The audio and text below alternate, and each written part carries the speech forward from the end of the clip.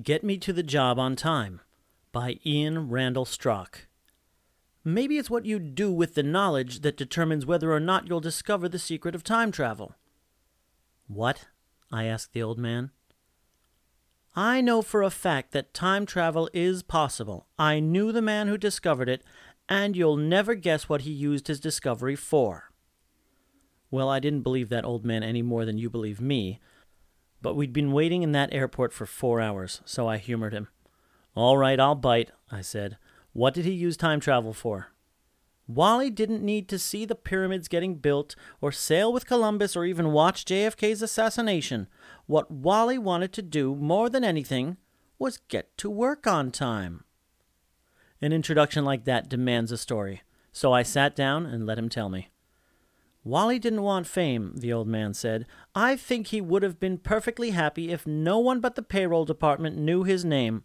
Did I mention we both worked in the same department? Anyway, he loved his job. We were editors, and Wally simply loved being an editor. Always got his work done on schedule, never made any mistakes, and there was no place he'd rather be.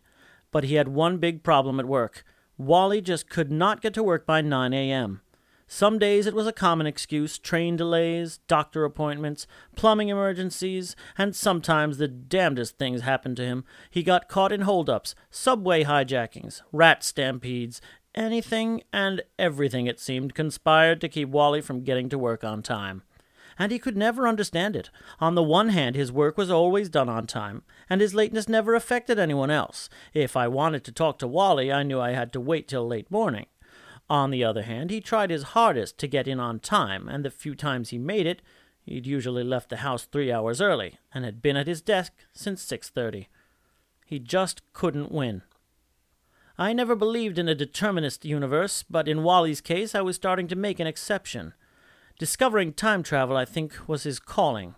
If he hadn't, the perversity of the universe would have been proven beyond all doubt. One Monday, Wally and I both walked in the door at 9 on the dot. He wasn't a few minutes late, nor screamingly early. He was precisely on time. "Wally," I said, "I'm stunned." "That's 2 of us," he said, and sat down to get to work. I let the incident go, chalking it up to blind chance. I mean, if you're working in a place for a couple of years, the odds have to favor walking in the door at 9 a.m. at least once, right?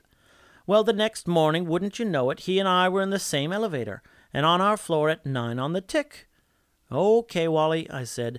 2 days in a row you're on time. What gives? Are you leaving 3 hours early and then waiting for me to get here on time?" No, he stammered. "Nothing like that. It's just, well, I think I've finally figured out how to get here on time."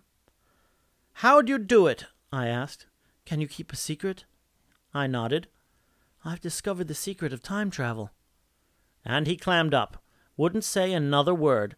I looked over at him every now and again throughout the day, and when he caught my eye, he'd wink and smile a little, so I wasn't sure if he'd been pulling my leg or not. Come Friday, I couldn't stand it. I sidled up to Wally's desk about 9:30 and whispered to him, "Time travel, huh?" "Mm-hmm," he said. "So what time did you leave home to get here at 9? "You won't believe me," he said. "Try me." Today, I woke up at noon, watched the news, showered, ate breakfast about 1 this afternoon, took an uncrowded subway ride into work, got to the lobby about 1:45 this afternoon, and then time-traveled back to 8:57 this morning. Then I stepped out from behind that big potted fern and joined the throng jostling for the elevators. "Do you really believe me to believe that cockamamie story?" I asked him. "No, not really, but it's the truth." And he went back to work. I sat down at my desk, staring at the papers in front of me and not seeing them. Then I gave up. I dialed Wally's home phone number.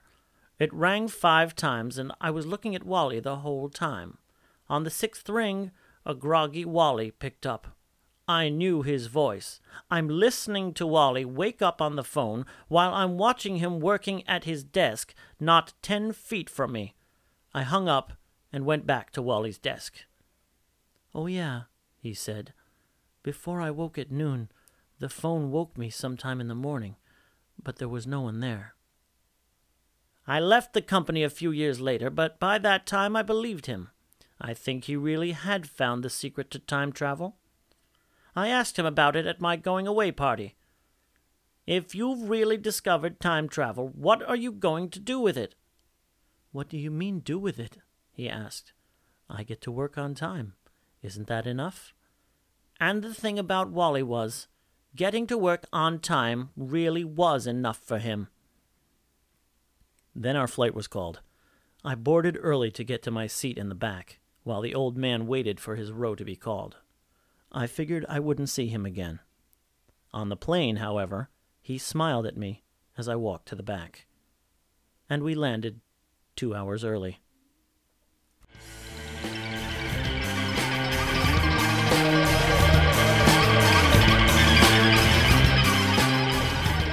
This is Ellie Hirschman for Escape Pod. Visit us on the web at escapepod.org.